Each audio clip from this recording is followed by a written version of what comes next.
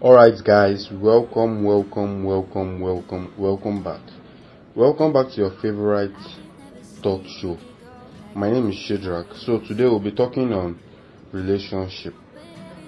The way it sounds, it brings a lot of meaning to hearing, but do we know the actual word relationship means?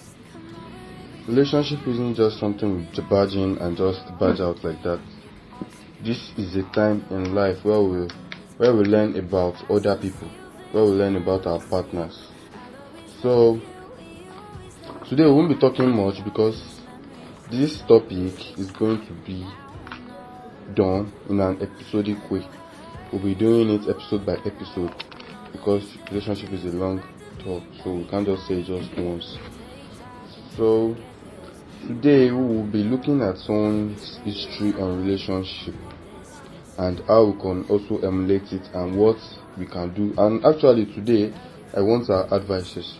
So there's a friend of mine who has a girlfriend who the girlfriend doesn't like whenever the guy is talking to her, he should be talking to another person. Is it done?